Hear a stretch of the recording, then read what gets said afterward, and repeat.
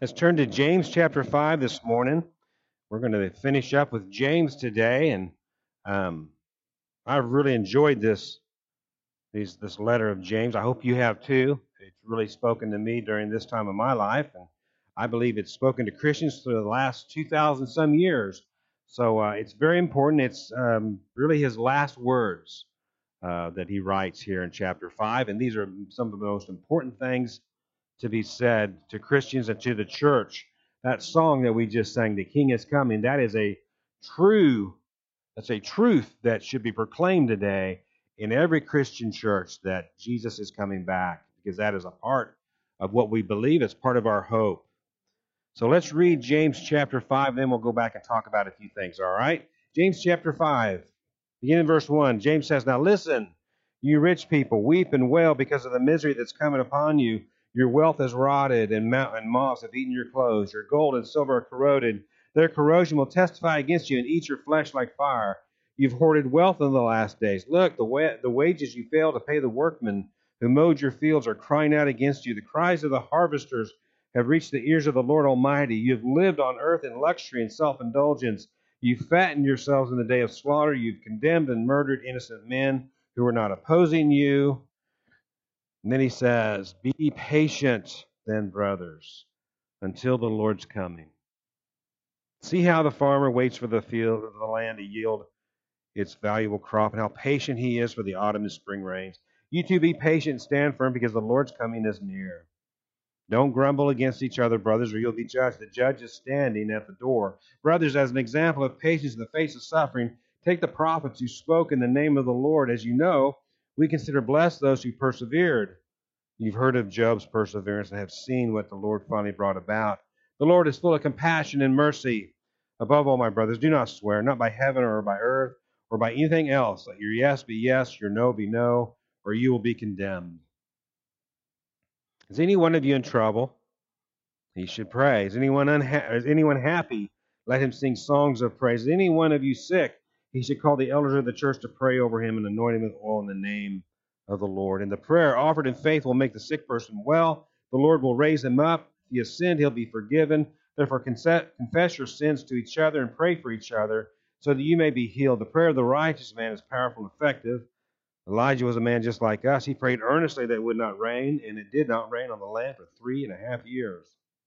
Again he prayed, and the heavens gave rain, and the earth produced its crops. My brothers, if one of you should wander from the truth, and someone should bring him back, remember this: whoever turns a sinner from the error of his ways will save him from death and cover over a multitude of sins. Let's pray again, all right? Those of you at home, just join in with us, please. Just let's bow and ask God to bless this time. Father, as we look at your word, first of all, we want to thank you for James, for his testimony, his witness, his faithfulness, his teachings, Father. Still teach us today. Still very relevant teachings from your word. Still very much applicable to our lives. Help us, Father, to simply cling on to your truths. Help us to always try to follow you, and as you lead, help us to be the people you want us to be. Help us become the church you want us to become. And Father, this morning, would you please just speak through me and use me for your glory? Would you speak through your word and through your spirit? Would you just guide and direct all of our thoughts to your throne? Would we all set aside everything that we might be thinking about or brought in with us, Lord, this morning? Help us to set those things aside for a little bit to hear from you. And Father, we desperately need to hear from you. And our world is in far terrible shape than it's ever been in our lives. We pray, Father, for your spirit to come and bring healing to our country and to our nation, to our people, to our world.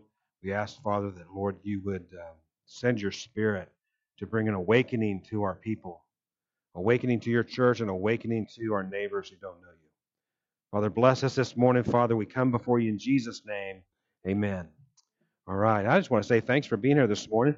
Thanks for checking in on Wednesday nights and for Sunday mornings, too, when you can't make it. Just thank you for doing this. This is helping the church keep going, and I really appreciate that. And I appreciate everything that you do as a church that helps the church keep going. Like your giving has been very faithful. Thank you so much for that. Thank you for your prayers and just your encouragement and all these different things. You know, we're living out this thing called the Christian faith. We're following Jesus together, and that's where we find our success. That's where we find our peace and our fulfillment. We've come today to the last chapter in the letter of James. And although he wrote this letter with Jewish Christians in mind in the first century, it still speaks to Christians today. It's been speaking to Christians for 2,000 years. It speaks to me today in my own walk with the Lord.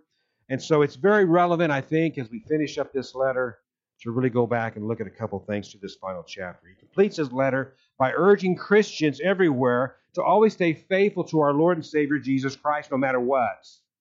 Now, if you watch the news at all, if you watch what's going on in our country and our world today, you might be troubled, right? I know many people are troubled out there. Unbelievers are very troubled. And it's okay for Christians to be troubled as well, to be bothered, to be anxious about things as they're going on. We're in a bit of a flux right now in our culture, in our country. But we got to stay faithful to Jesus. He's our Lord, our Savior. He'll always be there no matter what. No matter what happens in our country and our world, Jesus will always be there for us and with us. The church has been strengthened by this very letter, the letter by James, because the church has always faced many challenges throughout its history. Challenges to its moral authority. We're seeing that today. People challenge the authority of Jesus Christ. They challenge the authority of the church. Christian beliefs. They challenge the Bible and what the Bible says. Is it true? So the challenge is always to the moral authority. That's just Satan working in our world to challenge the church, to push back against the church. There's always a challenge to the gospel message. I watched a video on Facebook or Twitter where it talks about, this man talks about Dubai. Did you know in Dubai it's a Islamic country, but they're really touting all their tolerance of all these other religions, and they included Christianity. They said there was 45 churches in that country, the United Arab Emirates. Dubai is the main city, and there's 45 churches there. That's an amazing thing. But there's always that pushback against what we can do as Christians. You know, Christians aren't just called to gather in one place on Sunday. We're called to serve Jesus by sharing Jesus. That's what the church is meant to do. So there's always going to be some pushback to the gospel message from other religions, from atheists. But we got to stay faithful because we've been charged by Jesus to share the gospel, His message. And Cornerstone has faced many challenges throughout its history. I've been here now 12 years. I've just begun my 13th year with Cornerstone. And I know that Cornerstone has faced many challenges in the past, and we're going to continue to face challenges. That's just the way it is. That's the way this world works. We're not called to easy things. We're called to the harder things, the things of God. And I'm sure that we're going to continue to see and face challenges in the future, and that's to be expected. Jesus said the world didn't like Him, and the world's not going to like His church. In John 16, verse 33, Jesus said this. He said, I've told you these things so that in me you may have peace. In this world you will have trouble. It's a promise. You will have trouble. But take heart, Jesus said, He has overcome the world. Yeah. So we can overcome the world through Jesus Christ by being faithful and obedient to Jesus. In 1 John 4, verse 4, John wrote this, You, dear children, are from God, and have overcome them, because the one who is in you is greater than the one that's in the world. Never forget that. Never forget that the Holy Spirit is greater than anyone in the world, including the evil one. That Jesus is greater than anyone in this world, whether it's a president or a king or a dictator, doesn't matter. Hope you have your outlines ready. Those of you at home, hope you have a piece of paper ready. Because Jesus is our Savior and Lord, we believe what He said is true and right and trustworthy. Number one on your outline this morning. Number one, James said Jesus is coming. There's a reason why he said this. One of the key core doctrines of the Christian faith is the second coming of Jesus Christ. This is what makes us Christians. We believe Jesus Christ is actually going to come back physically into this world at the end of time on that day when the trumpet blows. And we will sing, the King is coming. He's not coming back as a baby. He's not even coming back as a Savior. He's coming back as a judge to bring an end to this fallen and flawed world that we're living in. And if you don't believe the world is fallen and flawed and sinful, all you need to do is turn your TV on. And James is very, very clear about this truth, this reality. Look at verse 7 with me. It says, Be patient then, brothers, until the Lord's coming. See how the farmer waits for the land to yield its valuable crop, and how patient he is for the autumn and spring rains. You too be patient and stand firm, because the Lord's coming is near. Don't grumble against each other, brothers, or you'll be judged. The judge is standing at the door. You know, hard times does cause Christians, even Christians, to grumble. We can begin to grumble about things. James says don't do that. He reminds us of this because his own brother, Jesus Christ, also said he would come back someday. So we should not grumble as we wait. That someday Jesus will come back. He said this himself. He'll come back to rescue his body, the church. In Matthew 16, verse 27, Jesus himself said this. He said, "For the Son of Man is going to come in his Father's glory with his angels. Then he'll reward each person according to what he's done, both good and bad." That we're all going to stand before God when Jesus comes back. And we'll be judged by Jesus for what we've done. Have we lived up to our calling as Christians? Have we been faithful and obedient to do what he called us to do? In Mark 13, verse 32, Jesus warned his followers this. He said, "No one knows about that day or hour, not even the angels in heaven nor the Son, but only the Father. Be on guard, be alert. You do not know when the time will come." See, we have to be careful. We always have to be ready for Jesus to come back. We always have to be anticipating his coming in that moment. 2,000 years the church has waited. I don't know how long it's going to be. But the Bible says that people will grow colder as the end times come closer. That the world will be much more like it was in the days of Noah, wicked, evil. And we're seeing these things happening. The world is more at unrest than it's ever been in my lifetime. And I was born in 1962 and in the midst of the early part of the Vietnam War. And there's a lot of real protesting going on then, a lot of rioting, but it's nothing like today. And so we're seeing signs begin to show themselves. Being a Christian means believing in Jesus' second coming. It was foretold throughout the Scriptures, all the way through the Bible. Even all the way at the end. In Revelation 19:11, John says, from his vision, he saw this vision of Jesus coming back. And it's a great vision. He says, "I saw heaven standing open." Wouldn't you love to see heaven standing open? Someday, brothers and sisters, you will. You'll walk through those gates. If there are any gates for us. He said, "I saw heaven standing open. There before me was a white horse, whose rider is called Faithful and True. With justice he judges and makes war. His eyes are like blazing fire, and on his head are many crowns. He had a name written on him that no one knows but himself. He's dressed in a robe dipped in blood, and his name is the Word of God. And the armies of heaven were following him, riding on white horses, and dressed in fine linen, white and clean."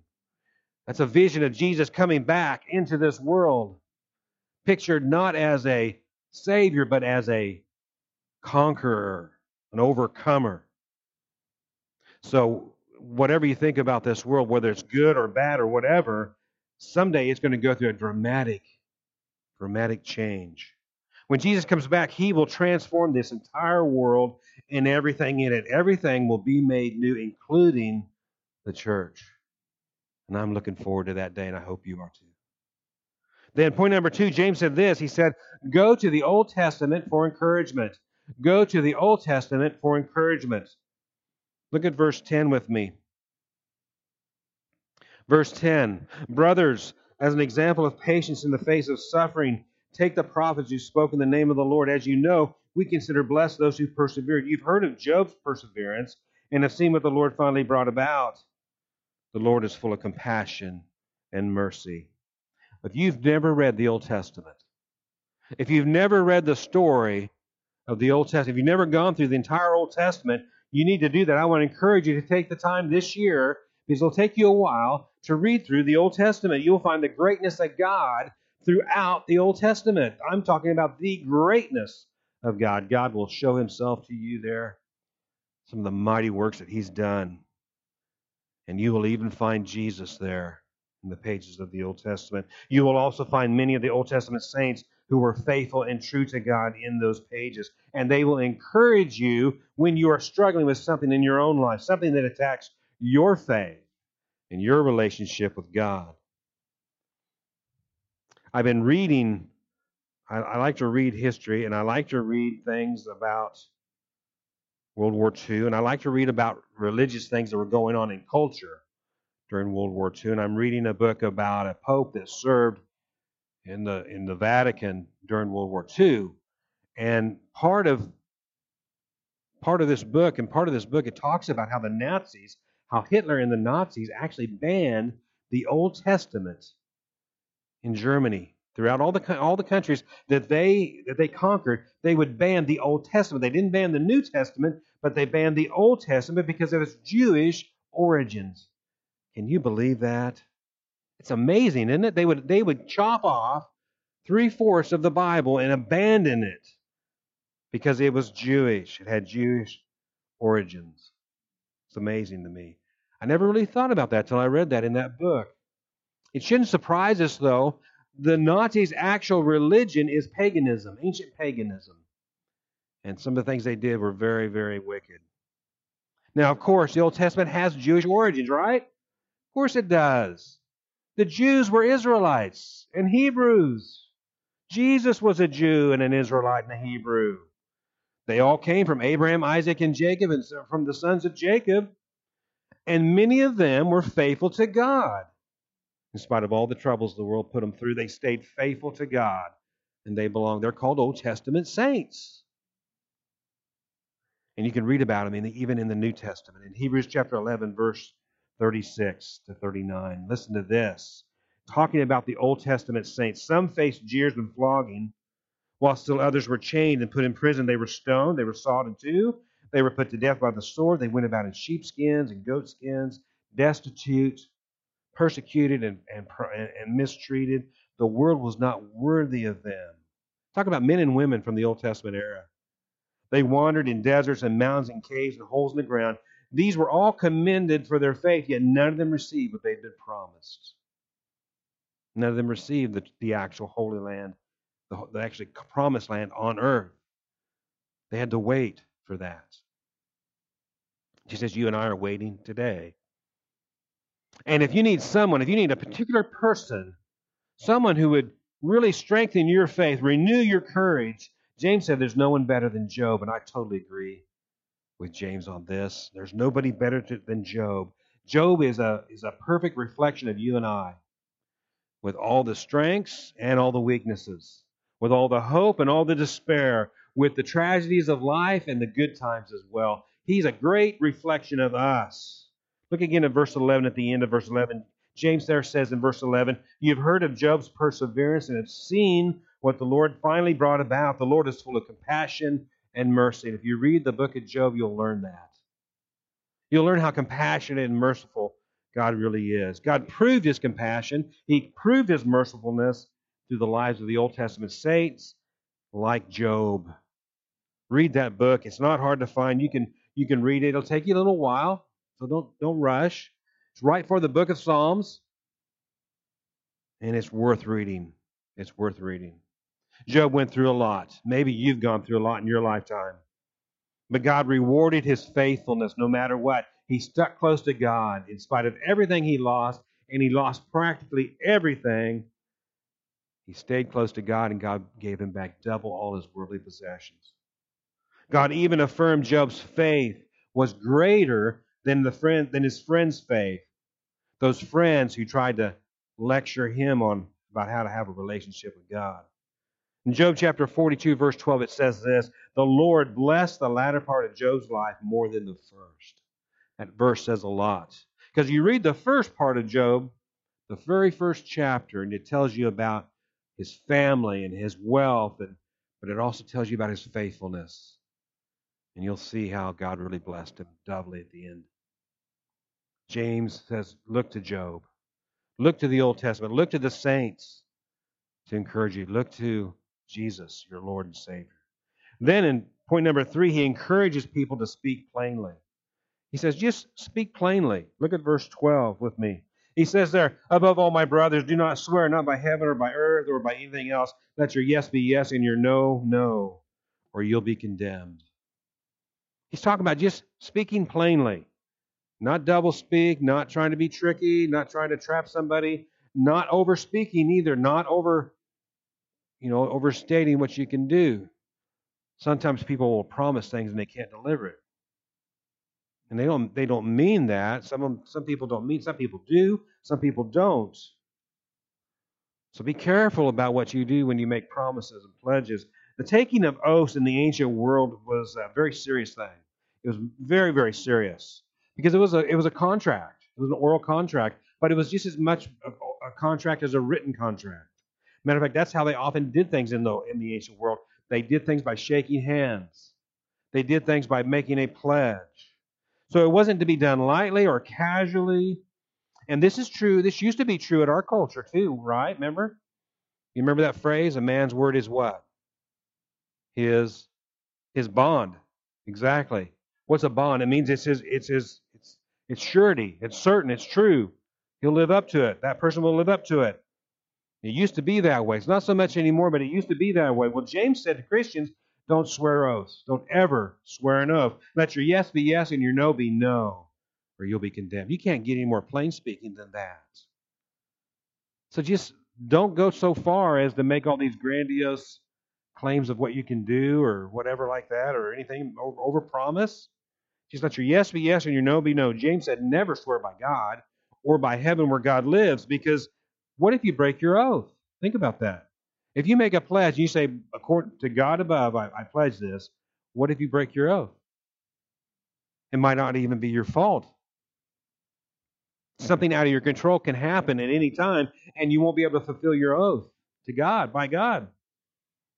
But you swore by God to do it, and now you can't. Look at that, how that affects your relationship with God, how that reflects on God Himself. His trustworthiness also reflects on our relationship with God, our faith in God. James said, let your yes be yes and your no be no. And that'll be good enough. Can't get any more plain speaking than that.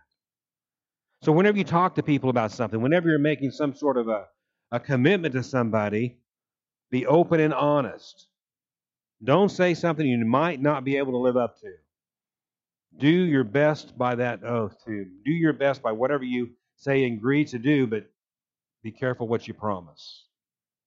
In Colossians 4, verse 6, the Bible says this, let your conversation be always full of grace, seasoned with salt, so that you may know how to answer everyone. Why do we need the Holy Spirit to guide and direct us?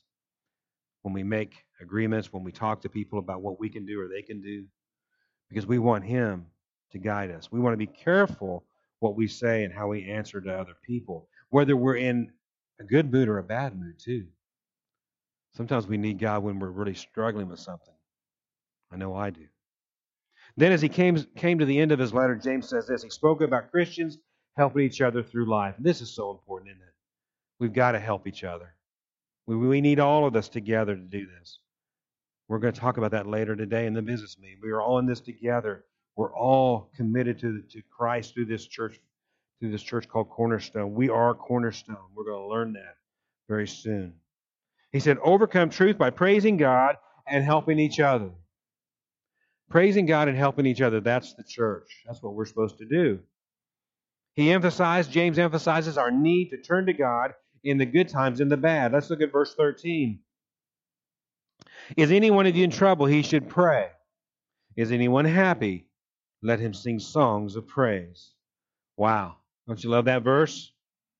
This is a very, very short description of the Christian's life with God. God is with us in the troubles of life, so we should pray to Him, right?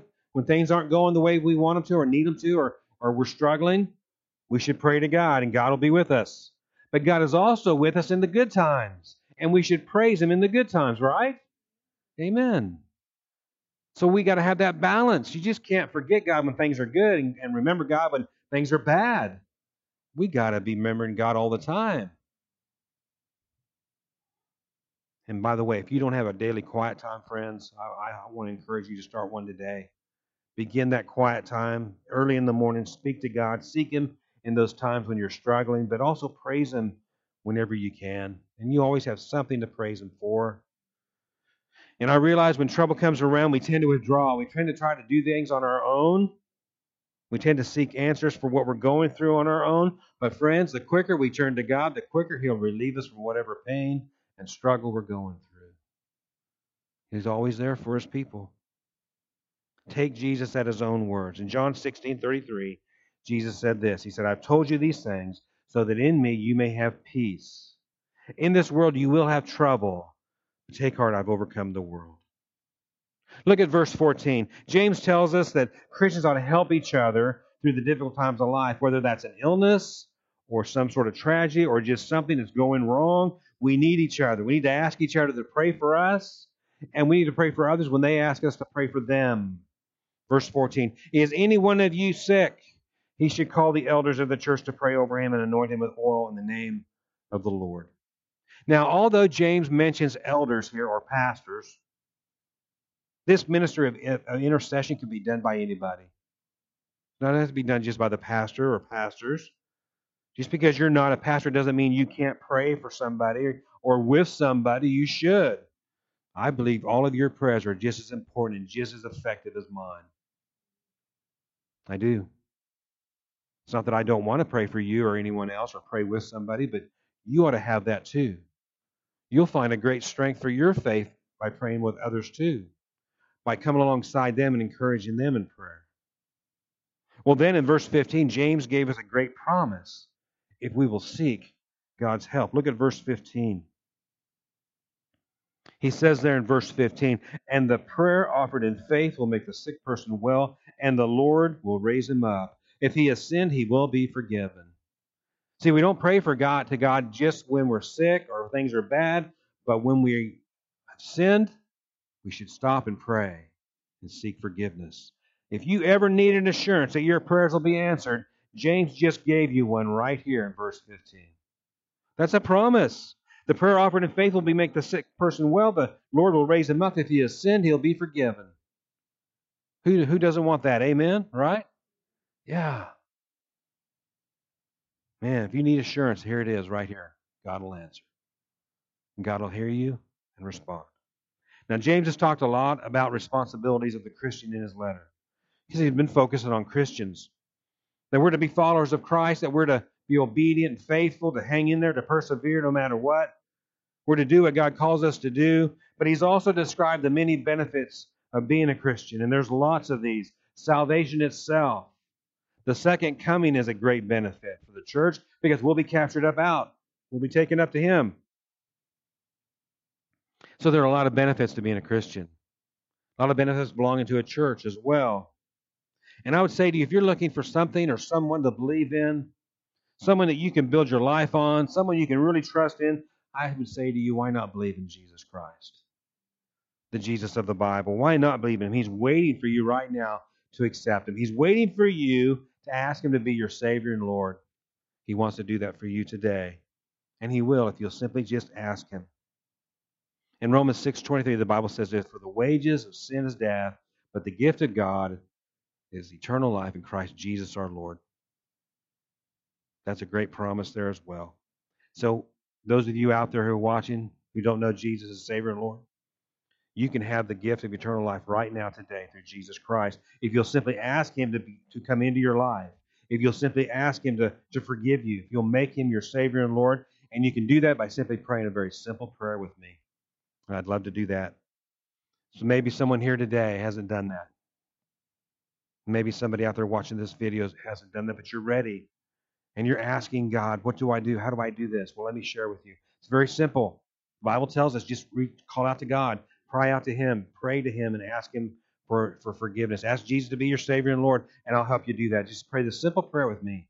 For those of you who know Jesus Christ as Savior and Lord, you know somebody who needs him. So as I pray this prayer, you pray for that person to respond. Let's bow together, all right? If you're really ready to accept Christ, you bow your head with me. Pray this prayer as I pray it too. Dear God, I admit to you that I am a sinner. I acknowledge to you that I need the forgiveness only Jesus Christ can give. And dear Lord Jesus, please forgive me of my sins. Come into my life. Be my Savior and Lord this day and every day until you come back. In Jesus' name, amen. I hope you prayed that with me. And if you did, please call the church office, 785-843-0442. I'd love to talk to you. I'll get back with you if I'm not here, but I will get back to you, and we can have a discussion about what you do next. So there's lots of things to take the next step and the next step and next step, and we all need help doing that. All right? Call me, please. Those of you here today, let's stand as Anna gets ready to lead us in a song. Maybe you're here today and God's been speaking to you about joining the church, about becoming a Christian. Maybe you just need to pray with somebody. I'd be glad to do that as well. As we sing this song, would you just let God speak to you and draw you, and you do what God calls you to do, okay? Let's pray. Father, thank you for this time.